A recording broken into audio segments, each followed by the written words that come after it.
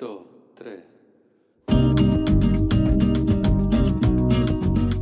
Hola, ¿cómo están? Mi nombre es Héctor Morales y bienvenidos a un podcast de Proyecto Siembra. El día de hoy vamos a estar hablando de una serie de Netflix. La serie de Netflix se llama Nación Inmigrante o Immigration Nation en inglés. Vamos a hablar de los 3 primeros episodios y para empezar voy a tener aquí a mi compañero Miguel. Miguel, si puedes introducirte, por favor. Hola, ¿cómo están todos? Mi nombre es Miguel, parte del proyecto Siembra, y como dijo mi compañero Héctor, sí vamos a estar visitando los primeros 3 episodios de Nación Inmigrante, Immigration Nation, y vamos a hablar de los sujetos que hablan y los temas, y obviamente vamos a hablar un poco de cómo nosotros nos podemos relacionar a los temas que están hablando y un poquito de a lo mejor nuestras experiencias y nuestros sentimientos sobre esos temas y lo que está sucediendo. Muy bien. Unas pocas cosas que tenemos, ahorita estamos haciendo el podcast, regularmente lo hacemos en inglés, pero decidimos que el podcast en estos 2 episodios que vamos a hacer, vamos a dirigirnos a 3 episodios por cada semana y nuestra meta es para informar a la comunidad. Porque hay muchas cosas que vimos en el programa, en los episodios de Netflix, que si un abogado o alguien les podría haber dicho, podría haber ayudado a esas personas. Ahora, quiero poner un disclaimer, una nota diciendo que no somos abogados, pero algunos de nosotros, por ejemplo, yo ya trabajé con unos abogados alrededor de 4 años, más de inmigración, sé más o menos lo que se debe hacer y por eso estamos haciendo esto. Ahora, vamos a empezar con el primer episodio. Nada más quiero dar unas palabras. Cuando decimos ICE o cuando decimos, sí, o CBP, ICE sería el Servicio de Inmigración y Control de Aduanas. CBP o CBP es Aduanas y Protección Fronteriza de los Estados Unidos de Norteamérica. Y va a haber pequeñas cosas que digamos que vamos a tener que traducir, pero esas son las 2 palabras más importantes ahorita. Entonces vamos a empezar. El episodio número 1 empieza con ICE, empezando a hacer las redadas. Cuando van a las casas, se dirigen a las personas como policías. ¿Qué te pareció a ti en esa primera parte del episodio cuando el ICE empieza a tocar a las puertas y dice, policía, abra la puerta?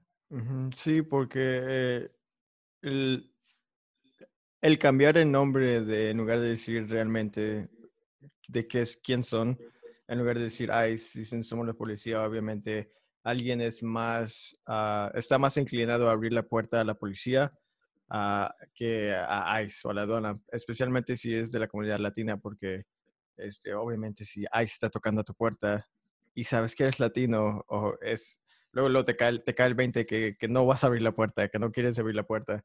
Entonces, luego le están engañando a la gente y se están como que disfrazando por autoridades.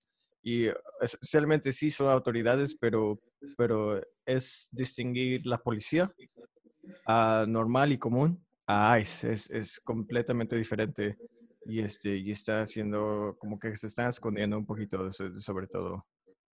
Sí, correcto. Y ahorita con lo que acabas de decir, nosotros ya sabíamos que si era ICE no abríamos la puerta. Uh-huh. Con el policía habíamos, porque ahorita ya está empezando a haber más complicación, pero habíamos enseñado, nuestros padres habían enseñado, ¿sabes qué? Si es la policía, te quiere ayudar, a lo mejor algún problema, se está quemando algo. Nunca sabes. Por eso tú nunca sabes.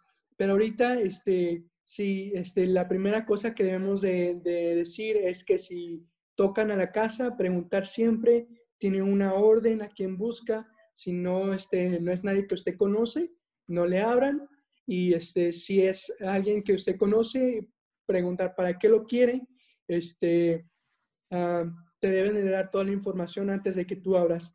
por favor, acuérdense que si abren la puerta, le están invitando a inmigración a decirle, ¿sabes qué? Busca en toda la casa y a quien encuentres te lo puedes llevar. Aunque no lo digas verbalmente, es una invitación para ellos para entrar. Correcto, correcto. Había una parte en el primer episodio que decía, una persona dijo, ¿sabes qué? Tú no tienes una orden de cateo, pero uno de sus amigos ya le había dejado entrar al policía y el policía sí le dijo, saber, me dejó entrar su amigo, así que no me venga con esas cosas. Básicamente me dejó entrar y puedo ir con cualquier persona y cuando agarra cuando va a esa buscando a una persona específico, ellos ahorita con la ley de Trump pueden agarrar a cualquier persona y ellos le llaman colateral. El colateral básicamente es otra persona que no era la persona que ellos iban a buscar, pero también es indocumentada. Esa persona, si ICE lo agarra y ellos quieren, se pueden ayudar a esas personas. Y es lo que vimos, que había varias personas en un momento de ese episodio que abrieron la puerta, no preguntaron, no enseñaron la orden de cateo y se llevaron alrededor de 3, 4 personas. ¿Por qué? Porque dejó nada más pasar así la persona. Si hubiera sido gente que hubiera sabido, ¿sabes qué? Antes de que te deje entrar, tienes una orden de cateo, tienes una orden de aprehensión a alguna persona. Si es alguien que usted conoce, que vive con usted, necesito más información. ¿Por qué lo busca? Porque acuérdate que ya que abres, estás dejando a cualquier persona de inmigración que busque todo el lugar. Y si vives con varias personas que son indocumentadas, Se llevan a todo. se lo pueden llevar. No pregunta. Quiero preguntarte sobre un oficial. El oficial se llama Scott. ¿No te acuerdas de los nombres? Scott es el que empezó a grabar a la persona que estaba detenida. No, no me acuerdo. Ok. Scott básicamente era el oficial que se encargó de la redada. Necesito tantas personas. Sí, sí me acuerdo. Ok. Y los empezó a grabar, ¿Qué, sí. qué piensas, qué piensas sobre él? Pues, cuando tú piensas a un oficial de policía, obviamente a lo mejor el tema es diferente hoy a como fuera antes cuando estamos creciendo, de que los policías son buenos, siempre son buenos, tienen buenas intenciones, pero como ves en la serie, si has visto la serie o como nosotros ya viste la serie, ves que los temas son diferentes a cómo van las situaciones. Entonces, no sé, la personalidad cambia y yo creo que porque saben que tiene un poder de estatus sobre las personas, creen que pueden decir lo que quieran, pueden hacer lo que quieran, porque al final del día es la policía y no les van a hacer nada. Y yo creo que ese tema reocurre muchas veces en la serie y sí, o sea, ver la situación detrás de cámara de cómo se dirigen las palabras a otras personas, cómo se dirigen las palabras a las personas que están arrestando, que serían a los indocumentados, a cómo los refieren entre policía a policía, es algo, es fuerte y es realmente cómo ellos tratan a la gente. Correcto, sí. Estaba preguntándole qué pensaba de ese policía, de ese oficial, solamente porque pienso que esa persona era de las más, ah, a pesar de que tenía un puesto alto, le estaba diciendo a todos qué hacer. Él estaba pidiendo que agarraran, ¿sabes qué? No me importa a quién agarres, pero agarra por lo Agárrame dos, menos, sí. agarra a 2 personas. Entonces, este, ah, ¿cómo se llama? El decir a los americanos, a decirle a nosotros, ¿sabes qué? Ahí solamente se está llevando a la gente mala, ya no aplica aquí, porque básicamente agarres a quien agarres, agárrame 2, y si no vienes con 2, te va a pasar algo, O no, sea, no, puedes no, perder no tu te voy a dar. trabajo, te puedo despedir, te pueden llegar, o sea, te pueden regañar. O sea, no me importa lo que sea, necesitamos dos personas, indocumentadas o documentadas, no me importa, agarrarlas. Sabes, básicamente lo que estoy diciendo es, o sea, nada más tráeme dos, no me importa. O sea, no quiero, no Correcto. me importa que cheques, no me importa si no cheques, quiero dos personas aquí. Sí, y hay dos policías ahí, Efran y Brian. Ujú. Efran dice, bueno, él se sentía, Brian se sentía triste por agarrar a los colaterales, pero al Ujú. final, ¿sabes qué? Es mi trabajo, mi jefe me está diciendo que haga eso. Sí, de Y, fuerza. y tenemos a otro que se llama Brian y él decía que, ¿sabes qué? Mientras a mí me ayudes a agarrar al que yo estoy buscando, porque por eso fui a buscar a la persona que está haciendo en realidad Perseguida. el crimen, Ujú. este, Yo te dejo ir. ah, yo te dejo ir. Y básicamente eso lo dijo en video. Este, ah, entonces ahí vemos ah, cómo el poder, el nivel de poder entre la policía es tan fuerte que, ¿sabes qué? Sé que esto está mal, Pero como mi pero jefe me está diciendo, lo tengo que hacer a fuerza. lo tengo que hacer. Ujú. Entonces, ahí básicamente me acordó de un video, una película, este, el proyecto de Stanford.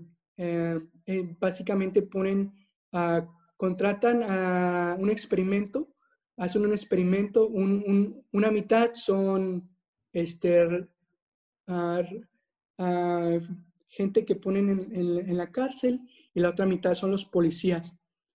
Son estudiantes todos y están checando el experimento con cámaras y todo eso y ven que aunque todo esto es un experimento, un juego, las personas, los estudiantes que se comportan como policías lo toman como una En vida real serio. Ujú.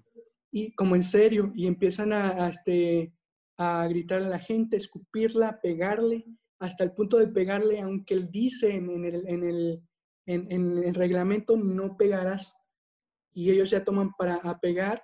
Entonces te deja ver que hasta ahorita todo eso, todavía eso se ve, como el poder, tú, tener toda esa mentalidad de superioridad, sabes que tú es por eso, por algo estás en la cárcel, Ujú. pero sin saber que, acuérdate que ahorita todos nuestros compañeros inmigrantes están siendo agarrados por un reglamento de tráfico que a lo mejor iban a llevar a sus hijos al A la doctor escuela, o a la sí. escuela y los agarran por eso y por eso ya empiezan a hacer su proceso de inmigración. Ujú. También había un escenario que empiezan a entrenar a las personas nuevas. Dice que la academia nunca había entrenado tantas personas Ujú. como ahorita las tienen. Lo que me queda a deducir que no tienen el suficiente soporte para entrenar a las personas. Mm. Entonces, ¿sabes qué? Hablas español, vámonos. Y las otras personas ya no reciben el suficiente entrenamiento y por eso están haciendo mal el trabajo. Porque sabes que mi mentalidad es nada más atrapar a la gente porque ya me están diciendo que atrape y así hacer mejor mi trabajo. En cuanto ya sabemos que hace años atrás no era así. Uh, También vemos un escenario donde están haciendo un examen de disparar a cuando hay un Un problema coreano. Ujú. ¿cómo se llama? ¿Me puedes explicar un poco sobre eso? ¿Qué pasó? Sí, sí, era como una simulación en la televisión, con pistolas, obviamente no eran reales. Y las simulaciones, estaba el secuestrador, estaba el rehén, y había dos policías que estaban simulando, lo que estaba pasando. Y obviamente tienen que tomar precauciones asesar la situación. Creo que esa fue la palabra correcta. Este, y hubo un momento donde la pistola estaba en el piso y la mujer se acercó a la pistola, lo levantó y y le dispararon ya que les había apuntado la señora. que era simulada en la televisión, les apuntó a ellos y los policías dispararon. Y el señor que estaba dirigiendo la simulación les dijo, ¿sabes qué? Dispararon muy tarde, tuvieron que disparar, luego que se haya movido la señora, imaginen que era un afroamericano grandote, que un Y, Shaq. y dijo el nombre si conocen a Shaquille O'Neal, Jugador de básquetbol. Ujú. el jugador de básquetbol que es afroamericano, básicamente dijo, piensen que era ah, Shaquille O'Neal. Shaquille O'Neal. Ujú. O sea, Mentalmente estás entrenando a una persona, piensa que es una persona negra y atácalo. Ya estás yendo más al pensamiento racista ujú, para decir, ¿sabes qué? Mata a todos los negros. O sea, ¿cómo una institución te puede, um, como una institución así, que se supone que se dedica a hacer el bien. protección Ujú. y el bien, puede hacer ejemplos tan bajos Tan racista, sí. este, y tan racistas? Ujú. Específicamente, se viene la situación que estamos pasando ahorita. Obviamente esto se grabó, puede ser hace meses, hace años, no sé exactamente cuándo se grabó este clip, pero ya viendo la situación que tenemos ahorita de like Black Lives Matter, este, o sea, te llega otro tipo tienes que tener otro tipo de mentalidad para decirle eso a tus agentes que están entrenando y para darles ese tipo de simulación y darles ese tipo de órdenes, o sea, es muy bajo. Sí, sí, sí, la verdad, con el primer episodio básicamente queremos dar información. La información era, si tocan la puerta, pregunta a quién buscan, qué es lo que quieren. Si no tienen una orden para esa persona, no abran. Ujú. Ah, otra vez no abras si no te dicen a quién está buscando. Ah, la mayoría de las veces las personas ahorita están para ahorrarse dinero, no van y se asesoran con un abogado. Les quiero decir que por favor vayan, asesórese, porque durante este tiempo que vimos los episodios, uh, como yo estuve trabajando en una oficina de abogados, vi que hay muchas personas que pudieron aplicar por asilo, muchas personas que pudieron no uh, pasar tanto tiempo en la cárcel cuando estaban detenidos, pudieron salir con fianza y poder seguir con el caso para darles un poco más de tiempo, eventualmente harán un permiso de trabajo.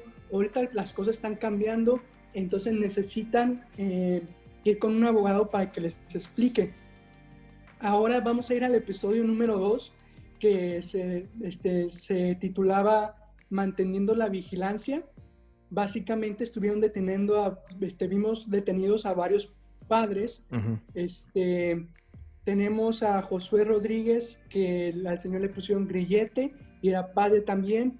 Al señor le quitan al hijo durante la era de Donald Trump, que vimos que personas de El Salvador, de Guatemala, Le de quitan el Honduras asilo. Ujú. llegaban y estaban pidiendo asilo, literalmente estaban pidiendo asilo y las estaban encarcelando y les estaban um, quitando Separando a de los sus niños. hijos. Ujú. A los niños les decían, los vamos a poner en un lugar Ujú. donde van a estar bien y va a ser como un campamento, decían los senadores, los gobernadores. Y cuando vemos, no era cierto, es Es otra otra cárcel cárcel. y no hay cuidado de los niños, ni siquiera vemos que un niño estaba ahí llorando y no hacían nada los policías. También vemos a Bernardo Arévalo. A él tenía un hijo ya mayor, el niño ya iba a la escuela, ya se podía pasar por sí mismo. El hijo se llamaba Milo, y porque el señor lo encerraron y al hijo lo dejaron ir a la casa de la tía, Ujú. creo. Se quedó con la tía. Es- Ujú. a la casa de la tía. De Guatemala. La tía tenía una hija chiquita, trabajaba, estaba ahí ella sola. Y Milo, psicológicamente todo esto les afecta a los muchachos. ¿Por qué? Porque mi papá está encerrado, mi tía tiene que trabajar, nadie está aquí para ayudarme. Ujú. Me empiezo a pelear con mis compañeros, no sé el idioma, me están haciendo bullying aquí en la escuela. Todo eso conlleva a que el niño empieza a actuar, viene recursos humanos y le dice a la tía, ¿sabes qué? Tienes que controlar al niño porque, porque te podemos quitar a tu hija. ¿Qué piensas de todo eso, Miguel? Sí, es muy fuerte, especialmente no solo la situación que pasa el niño y pasa el papá, pero también es la situación que pasan las familias que ya están aquí establecidas, ya tienen su vida, tienen su trabajo, están arregladas. Y es triste porque o sea, el niño lo separaron de su papá.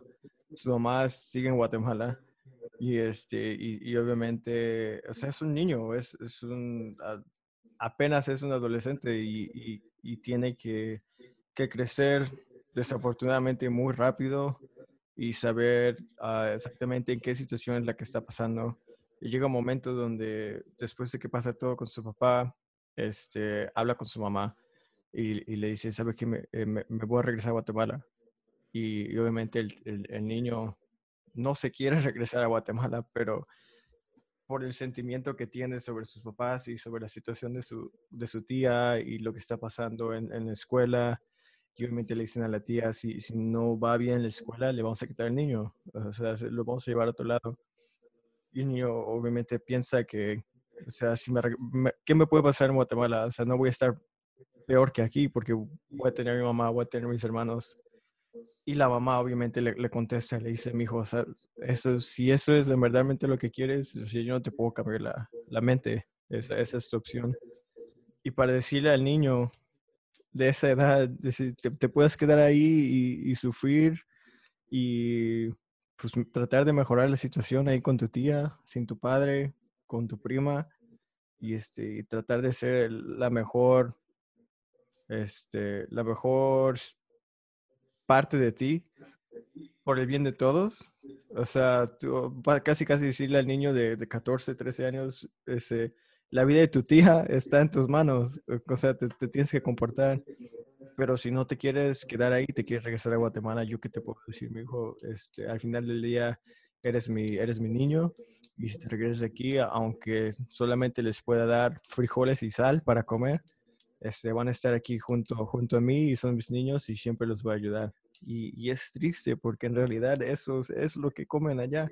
En ciertas partes de Guatemala o de países así, porque vienen los padres, tratan de emigrar aquí a los Estados Unidos para darles una mejor vida de la que tienen allá y se encuentran con situaciones así y especialmente, o sea, no me quiero ni imaginar yo qué harían en una situación así a esa edad, porque yo no sé, a lo mejor, como era yo de niño, me relacioné mucho con esa situación específicamente, a lo mejor de 10 para abajo, porque como yo tenía, atención, de ADHD, atención de déficit no me acuerdo, pero, pero Básicamente no podía poner atención sí, no y puedo poner atención y me metí a muchos problemas, y mi mamá me tuvo con medicación y terapia y todo eso me controlé. Entonces no me puedo imaginar ese problema ya aquí en los Estados Unidos, metiéndome problema con los policías y la escuela y posiblemente meter a mis papás en problemas y meterlos en esa situación de separación entre mí y mis papás, es algo muy fuerte y creo que no enseñaron qué pasó más sobre el niño, pero obviamente tú lo puedes ver y lo puedes oír cuando está hablando y está llorando, y que el niño no se quiere ir en realidad, pero esa es la situación que él cree es mejor para él, es regresarse a Guatemala. sí, psicológicamente otra vez afecta mucho a los niños. Sabemos que los papás quieren lo mejor para los niños, pero por ejemplo, a Milo le afectó mucho y pienso que a muchas personas les afecta mucho primero no saber el idioma, ajustarse a una nueva cultura, a tratos de personas racistas aquí en los Estados Unidos. Nosotros lo entendemos porque nosotros lo pasamos. Siempre hay que tener a una persona de la misma edad, ¿sabes qué? Vayan a jugar soccer, a mantener a los niños ocupados. Vamos con, quiero decir, a hablar con un psicólogo, que quiero que quede claro ahorita que en nuestro país a lo mejor el psicólogo lo tomamos como que, las personas solamente que están locas van a los psicólogos. Pero aquí en los Estados Unidos, fíjate que hemos aprendido que un psicólogo es como una segunda voz, un segundo amigo. Se trata como si fuera cualquier otro doctor. Sí, platicar con él, ¿sabes qué? Esto me está pasando, y te van a dar consejos de cómo tratar tus cosas, porque nosotros sabemos que aunque nosotros tratamos de hacer las cosas bien, nosotros no tenemos 100% las respuestas y ahí siempre tenemos alguna persona que nos puede ayudar. Si no quieres ir con el psicólogo, habla con otra persona, con la persona que más confianza tú tengas. ¿Sabes qué? Pienso esto, ¿qué me aconsejas? Y también, ¿por qué no agarrar un tutor. mentor, Un un tutor. tutor, que te vaya ayudando? ¿Sabes qué? Yo pasé por esto, pero ahorita lo que estás pasando lo tienes que hacer así. Hay que hacer esto para que sobrepases este problema. Ese es el mensaje, el mensaje primero de este episodio. Ahora, quiero ir con este policía de El Salvador. Se llama Carlos. Carlos, era un policía en El Salvador y le ayudó a las personas de Estados Unidos, policías, creo que en un punto el FBI, agarrar a las personas, como le dicen aquí, las gangas, las pandillas, por los tatuajes, que regularmente hacen esto, hacen lo otro. Y Carlos les ayudó a la gente de los Estados Unidos a identificar a pandilleros. Eventualmente en El Salvador se dan cuenta de lo que Carlos está haciendo, porque en ese tiempo Carlos estaba viviendo en El Salvador y se tiene que llevar a toda su familia a los Estados Unidos indocumentadamente porque los Estados Unidos no le podía ayudar. Durante ese proceso de que empiezan a agarrar a la gente, agarran a Carlos y Carlos pide asilo.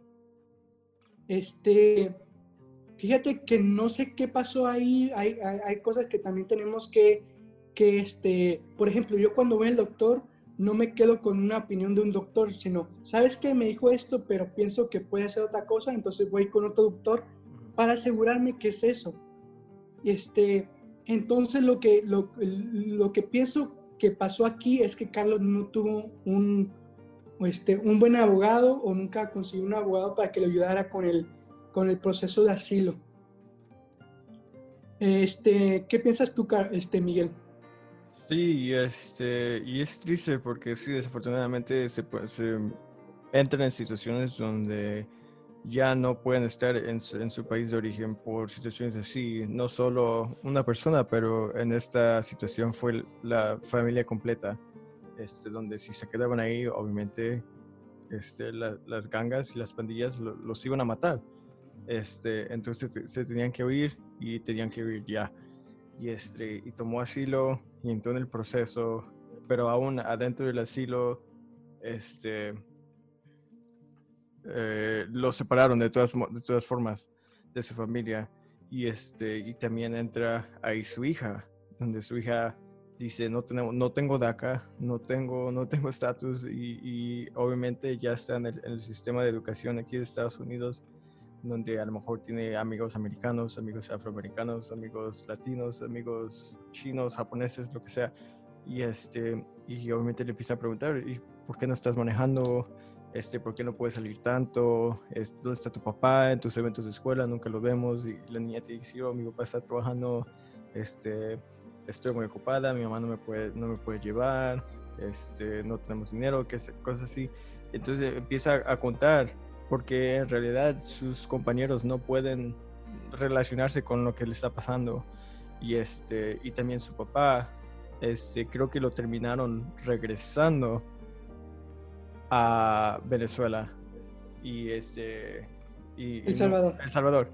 Y nunca, creo que episodio 4 todavía no tocan ese tema otra vez, pero es triste, porque ¿qué haces en esa situación? Y obviamente, como tú dices, si no tienes buena representación, tú cuando estás en la cárcel, a lo mejor, o sea, no sé, nunca he estado en la cárcel, pero no me puedo imaginar todos los pensamientos que pasan adentro de la cabeza en ese tipo de situaciones. A lo mejor no estás pensando en, a lo mejor necesito un buen abogado, a lo mejor necesito otro abogado, qué es lo que puedo hacer. O sea, lo único que estás pensando es qué me va a pasar mañana, a dónde me van a mandar mañana, qué le está pasando a mi familia, cómo puedo ayudar a mi familia.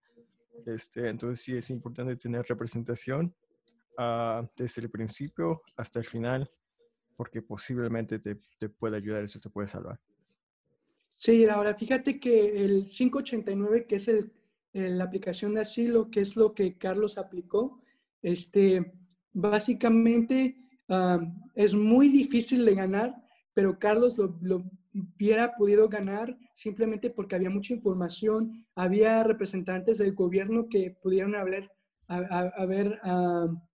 platicado, poder dicho la historia de que él estuvo ayudando a los Estados Unidos. O sea, el señor pudo haber tenido un asilo aprobado sin problema, si hubiera tenido una buena representación. Ahora, quiero repetir que Carlos tenía una buena, un buen caso de asilo. Hay muchas personas que ahorita están aplicando para caso de asilo que desafortunadamente no califican para asilo, pero de todas maneras les da un poco de tiempo, un permiso de trabajo, pero no se puede ganar y desafortunadamente se tiene que regresar a su país. Ahí en ese momento cuando migración los agarra y aplican por asilo, si ganan, qué bien, pero si no, por lo menos el abogado les da tiempo para que agarren dinero, regresen a su país ya más o menos. Quiero ahorita decir que hay unos casos de asilo que se llaman FAMAS, FUMA, de personas recientes que están viniendo con hijos, y esos casos son súper difíciles porque la era Trump nada más le está dando varios meses para que puedan resolver para que puedan aprobar o negar su aplicación. Durante el proceso anterior eran varios años, varias cortes, te estoy diciendo años, y ahorita literalmente en 3 meses, 4 meses, le tienes que pagar a un abogado, yo sé, $8,000, $9,000 para que te gane tu caso. En meses no tengo permiso de trabajo, ¿cómo le hago para ganar mi, mi, para ganar tanto dinero y pagarle al abogado? Entonces, uh,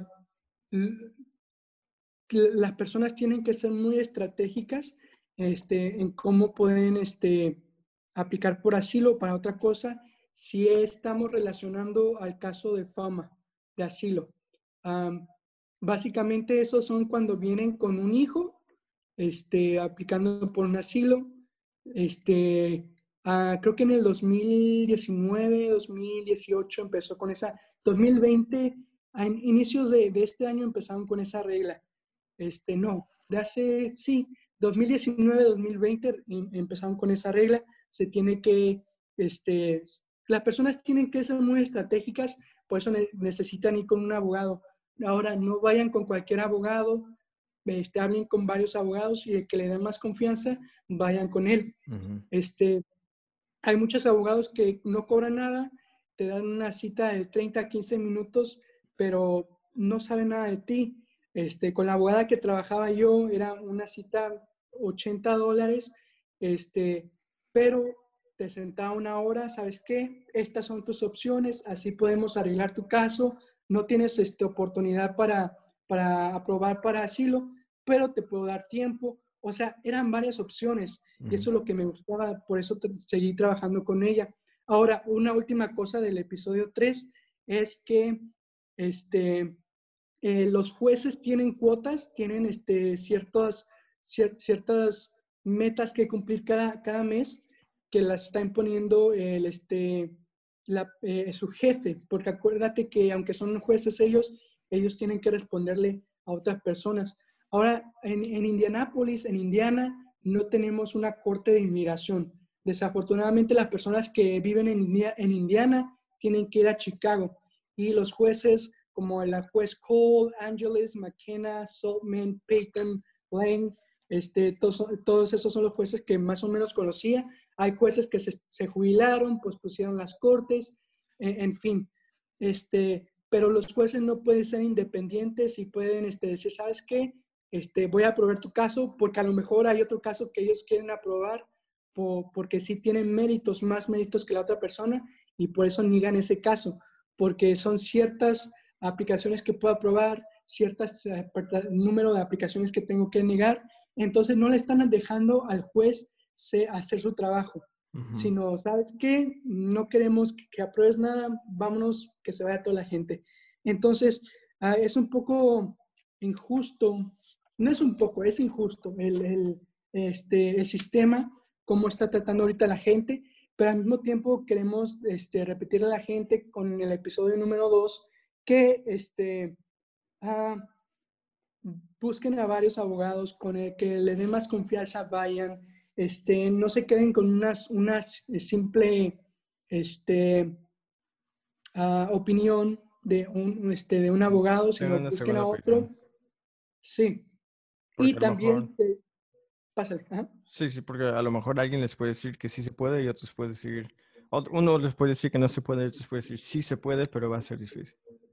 Te voy a decir una cosa y se va a oír mal, pero nosotros recibíamos muchas personas que los abogados le decían que no se podía su caso, pero era porque no querían trabajar los abogados. Ujú. Simplemente era mucho trabajo para ellos y literalmente ser un abogado son, para una corte con inmigración, 200, 300 páginas que tienes que tener listas en un cierto, uh, en un modo que le guste a la corte. Es mucho papeleo y hay abogados que no te quieren ayudar. Entonces, para hacerlo más fácil, ¿sabes qué? No aplicas para nada, vete. Y es la triste realidad de nosotros como inmigrantes que vemos, pero también hay abogados con compasión y que sí te quieren ayudar. Y a Ujú, lo que se mejor ellos te van dedican a a decir, eso. ¿sabes? Por eso se dedican. Y a lo mejor te van a decir, ¿sabes qué? No te puedo ayudar porque básicamente tengo mucho trabajo. Porque es bueno, tengo mucho trabajo. Entonces no te puedo ayudar, pero ve con mi amiga, con mi colega y esta persona te va a ayudar. O hasta ellos mismos. Y estoy usando a mi abogada como Referencia. ejemplo Ujú. porque yo siempre trabajé, casi 4 años trabajé con ella y te lo juro, si estuviera en deportación este año yo me hubiera ido con ella. ¿Por qué? Porque mis respetos para esa señora, no voy a decir nombres porque no quiero Poner la promover, información, sí. pero este, eh, muy buena persona. En un tiempo ella fue inmigrante, ella supo lo que se siente ser inmigrante, pudo convertirse en ciudadana, luchona, con 3, 4 niños, fue a la universidad, se graduó, fue abogada. O sea, las Mis señoras, respetos, sí.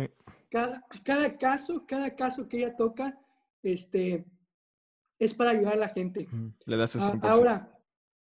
ahora, todo lo que quiero llegar a eso es el episodio número 2. Por favor, si tienen un niño que vino aquí a los Estados Unidos, un psicólogo, pónganlo en deporte, pónganlo en natación, no, yo sé Ujú. qué, Los niños tienen que ser pero niños al final del día. al final del día, acuérdense que los niños tienen que pasar su infancia. Desafortunadamente hay una persona de nosotros que tuvimos que crecer muy rápido porque le teníamos que ayudar a nuestros papás y todo eso, Ujú, y eso les afecta a las personas de alguna manera. Entonces, los niños van a ser niños, déjenlos que gocen su niñez, si quieren ir a natación. Aquí en Indiana por lo menos hay muchos recursos que si vas aquí, que si vas allá, te pueden a lo mejor ayudar, definitivamente. te van a ayudar, no te van a dar monetariamente porque esa no es la meta, pero te van a decir, ¿sabes qué? Ve allá, hay una piscina y ayúdale a tu hijo a que empiece a nadar, hay clases gratis de natación. Yo sé que no, cosas así, pero en nuestra meta como inmigrantes, y lo digo porque yo también soy inmigrante, es superarnos, no quedarnos como llegamos, Ujú. um, y poder hacer algo no nada más para nosotros, pero para la familia. ¿Cómo hacemos eso? Ayudando a cada miembro de la familia. Sí, claro, exacto. Sí, hay que apoyarnos a uno mismo, aunque no seamos relativos, amigos, parientes, vecinos, los que sea. Como dijo Héctor, hay muchos recursos aquí que a lo mejor, y todavía yo estoy averiguando que hay recursos de ese tipo, sean clases gratis, sean programas de asesoría gratis, sean recursos de transportación gratis, recursos de comidas o materiales gratis, que a lo mejor no te van a sacar de una situación exactamente, pero te pueden ayudar a salir de muchas situaciones y te pueden aliviar de cualquier situación que estés. Sí, sí, sí. Y fíjate que ahorita yo trabajando en una fundación, básicamente una fundación da dinero a varias organizaciones para que pueda llegar ese dinero a nuestra comunidad. Estoy viendo que hay varias oportunidades que yo no sabía. Hay lugares, bancos de comida, que no preguntan por tu seguro social. Hay uh, a lugares que entregan libros gratis para que la gente lea. Ujú. Hay muchas cosas que básicamente que yo cuando estaba chavo que sí quería que saber y poder ir, pero ahorita los recursos que nos están dando, y los voy a poner más adelante en nuestro sitio de Facebook en Proyecto Siembra para que la gente se ayude. Uh, pero pueden ir y no le están cobrando, no necesitan seguro social, solamente necesitan uh, llegar ahí. Vamos a ir con el tercer episodio. ¿Quieres dar el corto del episodio 3? Sí, no tengo notas como las tiene Héctor, pero se estaba enfocando más sobre no solo las personas indocumentadas que están trabajando son personas que trabajan y son como personas diarias, pero también están deportando a personas que han dado su vida y han dado su sangre a los Estados Unidos, como son, ¿cómo se dice en español? Marines y personas de militar. No me acuerdo exactamente el nombre del señor, pero el señor pasó por mucho y al final del día lo deportaron y las personas de deportación, o sea, veían su perfil y veían todo lo que había hecho y dice, usted fue un Marine. Usted dio su vida y dio su sangre por los Estados Unidos y lo están deportando. O sea, yo no quiero hacer eso, no lo voy a deportar y por eso pues se pudo salir y después de varias cosas, de varios obstáculos que tuvo, llegó un momento donde su esposa le está diciendo, ¿cuándo vamos a terminar de correr? Creo que su esposo también era inmigrante y a punto de que se iban a casar lo deportaron. Y dijo la señora, si alguien me va a deportar, me van a deportar a mí, porque ¿cómo lo van a deportar a él si él sirvió a su tiempo a los Estados Unidos y lo terminaron deportando a él? Y cuando llegó al centro de deportación, y obviamente tienen que ver sus tatuajes, tienen que ver todo su perfil, dijeron, no sé por qué los Estados Unidos están deportando a sus propias agentes de servicio que están peleando y tratando de salvar el país que son los Estados Unidos. Y ahí es cuando se dio cuenta de que él no es el único. Y ya como él hay varios. Y más en el episodio puedes ver los pasos que él tuvo, de cómo se organizó él, junto con otras personas que estaban en sus zapatos. Hicieron como un programa que ayudaba o trataba de sacar a personas como él de deportación, ayudarles de deportación. Y, y hubo peleas y hubo, ¿cómo se dicen? Diferentes personas en poder que entraron al gobierno, que están haciendo elecciones de gobernador, creo, de diferentes ciudades. Y él dijo, Ujú. si esta señora gana, esta es mi llave para poder regresar a mi familia y tener mi vida, porque lo único que necesita es una firma. O sea, solo necesita una firma para regresar a la normalidad y tener hijos con su esposa, porque él dijo, no quiero tener hijos si voy a tener mi vida corriendo de la ley. No puede ser. Y tiene su uniforme y tiene todo lo que tiene que tener, tiene representación. Y es muy triste que los Estados Unidos le haga eso a las personas que están tratando de dar su vida y al final del día lo único que conocen como su casa y su tierra son los Estados Unidos. Sí, sí, sí.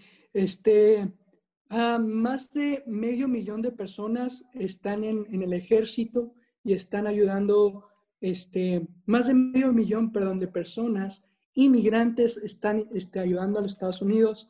Las personas que Miguel estaba hablando, el primero es César. César es el que estabas hablando. Después tenemos a Mike Evans, Mauricio Hernández, Héctor Barajas. Todos fueron al ejército, son veteranos del ejército, fueron a Afganistán, lucharon, mataron a personas por los Estados Unidos y se están siendo deportados o están en proceso de deportación, o están viviendo la vida como indocumentado, desafortunadamente por por alguna cosa u otra que hicieron en el pasado. Por ejemplo, César, si mal no recuerdo, cuando estaba chavo, lo agarraron por posesión de marihuana, si no estoy muy equivocado. Ahí me corrige si no, si no porque más o menos me acuerdo, pero estuve haciendo otras cosas en la tarde hoy, pero lo agarraron por un monto de marihuana muy pequeño, está en Ujú. su récord, lo quería limpiar. La única persona que lo puede limpiar es la persona Creo que que la nueva gobernadora que habían elegido. una gobernadora, y solamente necesita una firma. O sea, ¿qué le cuesta a una representante? Uh, Se va a ver bien en tu currículum. ¿Por qué? Porque ayudaste a un veterano de Afganistán, este, a, a seguir el sueño americano. Pero esta señora, César, ayuda como puede a que elijan a esta señora, y la señora al final no lo quiere ver, sabe que haga cita con mi asistente y después vemos. Ujú. Que es un poco frustrante, pero también vemos a otras personas que, como este señor que dijiste, es por un bill. ¿Cuál era el número del bill? Creo que era 249G, algo así.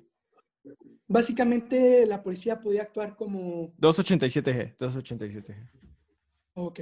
Básicamente la policía podía actuar como inmigración, ¿verdad? O Ujú. trabajar con ellos. Sí. Y el poder del voto, mi gente, si pueden votar, por favor voten. Ah, Creo que octubre 2 es el último día para registrarse para votar aquí. Ah, si pueden enviar su voto si no quieren votar el mero día,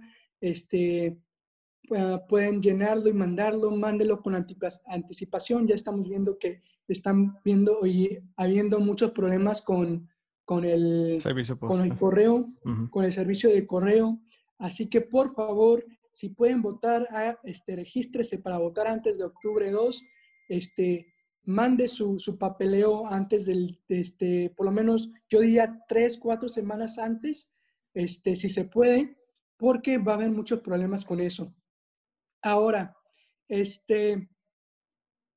todo esto, hay muchas personas que quieren, estamos viendo que quieren, ¿Cómo se dice? ¿cómo se dice? Desmantelar el voto, suprimir a la minoría, Ujú, pero ahorita hay muchas personas que están poniendo atención y están haciendo su tarea. Por favor, voten si pueden. Básicamente el episodio número 3 es ayudemos a que a las personas que pueden votar, que voten. ujú. Uh, También quiero hacer una pequeña nota, si pueden llenar el census, ¿sí, verdad? Eso. Este, el censo básicamente cuenta a todas las personas, no afecta si eres inmigrante, si eres Ujú, undocumentado, llénalo, no te va a afectar, el gobierno no lo puede usar en tu contra, pero es súper importante que lo llenes. Si no lo has llenado, ven pusimos algo en Facebook, si lo vienes a llenar con nosotros, ujú. te damos un taco gratis. Un taco y una Entonces, máscara. un taco y una máscara para que te protejas del coronavirus. Ujú, Por favor, llena el census porque así el gobierno al Estado le dan dinero. Ay, perdón. Al Estado le dan dinero para que haga suficientes uh, hospitales, suficientes cupos para la escuela, suficiente dinero para la educación, para que haga un buen futuro aquí en Indianápolis. Y solamente lo hacen cada 10 años. Entonces, si tú no te hiciste contar, va a tardar 10 años para que te puedas contar otra vez. ujú. Y todo ese dinero que le pudieron dar al gobierno para que te pudiera ayudar a ti, no te lo van a dar, no se lo van a dar. Entonces, por favor, ayúdanos con el census. Este, la, las, uh, ¿Qué piensas de estos 3 episodios, Miguel? ¿Qué es lo que más o aconsejas a la gente? Sí, definitivamente hay muchas reglas y hay muchas leyes que te pueden proteger y a lo mejor es muy estresante saber todas o saber conocer todas, pero es importante definitivamente conocer qué leyes y qué reglas te protegen a ti como persona indocumentada, o si tienes algún familiar que es indocumentado o un amigo, saber cómo protegerlos, saber qué recursos tienes de abogados, cuántos abogados de inmigración hay en tu estado de residencia, cuántos hay aquí en Indiana, cuántos hay en Chicago, para que sepas con cuántas gentes puedes contar, qué recursos tienes de ayuda externa, sean para clases para tus niños, para clases de escuela, para comida, para transportaje, lo que sea. Me relacioné mucho con estos episodios, especialmente el primero y el segundo, el segundo y el tercero, que son los únicos que he visto hasta ahorita. Estoy terminando el 4, pero porque me puedo ver yo en los ojos de los niños y saber por lo menos o conocer el pedazo de qué es lo que están pasando, no al 100%, pero solo un pedazo de qué es lo que están pasando físicamente y mentalmente, porque este, pude ser yo en alguna otra realidad, o estar en un mal momento y una mal locación. Este, entonces, sugiero a las personas que encuentren sus recursos y por lo menos a los estudiantes o las personas de nuestra edad, de entre los 20, que vean, si no quieren ver los episodios, que por lo menos se conecten con nosotros, con este podcast, o nos hablen con otras personas que ya han visto el show, porque tan deprimido que es el show, porque sí te deprime, porque te ves en los ojos de todos. Encontré muchas cosas que yo no sabía que está pasando en mi comunidad o en otras comunidades, como esa ley del 287G. Yo no sabía que las cárceles estaban haciendo eso. Y a lo mejor hay muchos recursos. Por ejemplo, si yo conozco a alguien que está pasando por algo de asilo, ya sé qué tipo de situaciones se pueden encontrar en esas. Y si, por ejemplo, yo los puedo ayudar con recursos o algo así, saber, yo tengo un abogado que es de inmigración y es un buen abogado y a lo mejor yo los puedo ayudar nada más conectándolo con un abogado o un amigo que tiene otro contacto. Sí te abre los ojos de qué es lo que está pasando detrás de cámaras, qué es lo que está pasando en inmigración y realmente cómo se están haciendo las cosas afuera de las cámaras los posts de Facebook o cosas así. Es un poco más a lo que está pasando dentro de las facilidades o edificios de inmigración. Sí, correcto. Básicamente yo también me vi en casi todos. Este, ¿Por qué? Porque vi a los abogados, a uno que otro abogado que estaba haciendo, y sí, eso no se hace, eso sí se hace. Si hubiera hecho el abogado, hubiera salido así. Si hubiera tenido un abogado, sería así. A Carlos, que era el policía que aplicó para asilo, su hijo se llamaba Vladir, si mal no recuerdo, y Vladir se tuvo que convertir en hombre de la casa, dejó la escuela, entonces ahorita nosotros como Proyecto Siembra queremos extender ese, esa mano diciendo, nosotros no te vamos a poder ayudar monetariamente, financieramente, pero si necesitas un amigo con quien hablar, si necesitas a un tutor, si necesitas a una persona que haya pasado o sepa de un buen abogado, te podemos contactar con los abogados.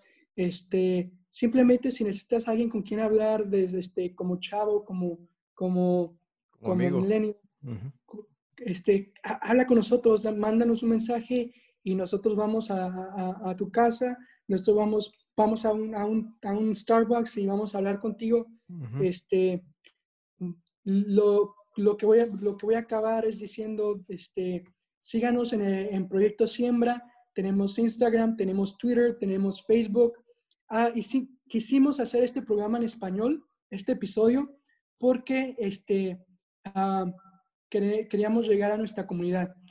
Le quiero dar un súper agradecimiento a Miguel, que está haciendo el episodio en español, porque sé que es difícil. Yo también tengo que acordarme de las palabras en español, Sí. y no es por decir, ay, ya se cree gabacho, como dice la gente, pero se nos olvida. Estamos yo estoy en el trabajo, te lo juro, 8 días diarias hablando con americanos, y se me olvidan las palabras a veces. O con amigos. Sí, y tú que creciste la mayoría del tiempo de aquí, muchas gracias por haberse hecho conmigo el episodio en español completamente. Sí, claro. Estuvo difícil, está un poco difícil, amigos, pero queríamos llegar con ustedes. Entonces, ya saben, comuníquense con nosotros a Proyecto Siembra. Tenemos un sitio web, proyectosiembra.org. Tenemos en el Facebook, tenemos en el Twitter, tenemos en el Instagram. Donde usted guste, puede llamarnos. Si necesitas ayuda, te vamos a conectar con los recursos. Y si nada más necesitas hablar, comunícate con nosotros, y alguien de nosotros se va a comunicar contigo. Hay que ayudarnos ahorita en este tiempo. Tenemos que ayudarnos entre todos, porque si no, nadie lo va a hacer. Uh-huh. Claro. Pues sí, como dijo Héctor, aquí estamos para ustedes por cualquier cosa, y si nosotros no los podemos ayudar, conocemos a alguien que a lo mejor lo puede ayudar, lo puede guiar en la dirección correcta. Sí, definitivamente lo del español es difícil porque no lo hablamos a diario, y es algo que a lo mejor muchos de nosotros queremos empezar a hacer porque en el futuro, si tenemos hijos o si no tenemos hijos o si tenemos nietos, queremos que ellos también hablen español y también nosotros queremos no perderles las raíces que tenemos de nuestro país de origen, que es el español y la cultura y todo lo que trae atrás de él. Así que muchas gracias por estar en este episodio con nosotros. Gracias, Héctor, por acompañarme. Y nos vemos en el segundo episodio, que sería episodios 4, 5 y 6. Y a lo mejor tenemos otras personas que hablen español con nosotros.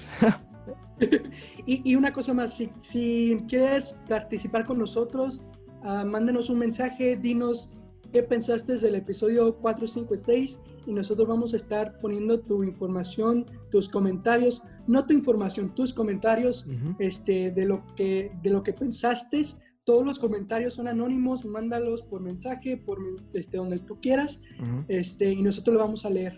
O lo que tú piensas de los episodios que hemos hablado, de 1 al 3, cómo te relacionas tú, cuáles han sido tus experiencias, todo es 100% anónimo, no tienes que decir nada, o a lo mejor quieres agregar a lo que enseñan los episodios o lo que nosotros hemos dicho de los episodios. Lo que tú quieres decir con nosotros está 100% aprobado. Pues bueno, gracias a todos por estar aquí. Los vemos en el próximo episodio. Que tengan buenas noches, buen día, no sé cuándo estén escuchando, pero los vemos en la próxima.